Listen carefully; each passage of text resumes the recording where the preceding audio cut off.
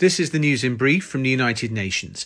An unrelenting series of crises has trapped vulnerable Haitians in a cycle of growing desperation.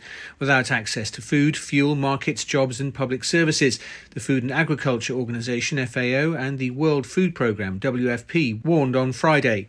For the first time ever in Haiti, around 19,000 people are living with catastrophic level 5 hunger on the Integrated Food Security Phase Classification Index, or IPC, in the capital Cité Soleil neighbourhood.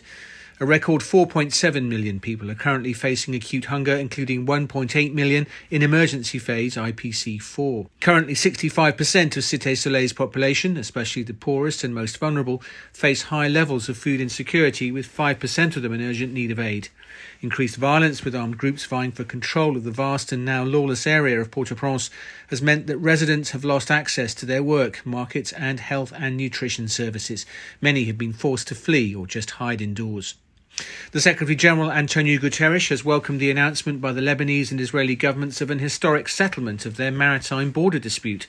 The agreement, brokered by the United States, is being seen as a major breakthrough in relations between the neighbouring countries, who've formerly been at war since the foundation of Israel in 1948. Mr. Guterres said that he strongly believes this encouraging development can promote increased stability in the region and increase prosperity for Israelis and Lebanese alike. He said the UN remains committed to assisting both countries as requested.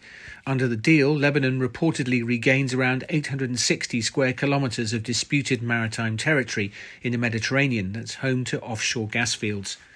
And finally, in the face of the growing hunger crisis, the head of the UN Food and Agriculture Organization stressed the need to harness the power of solidarity and collective action to build a sustainable world with enough to eat for everyone.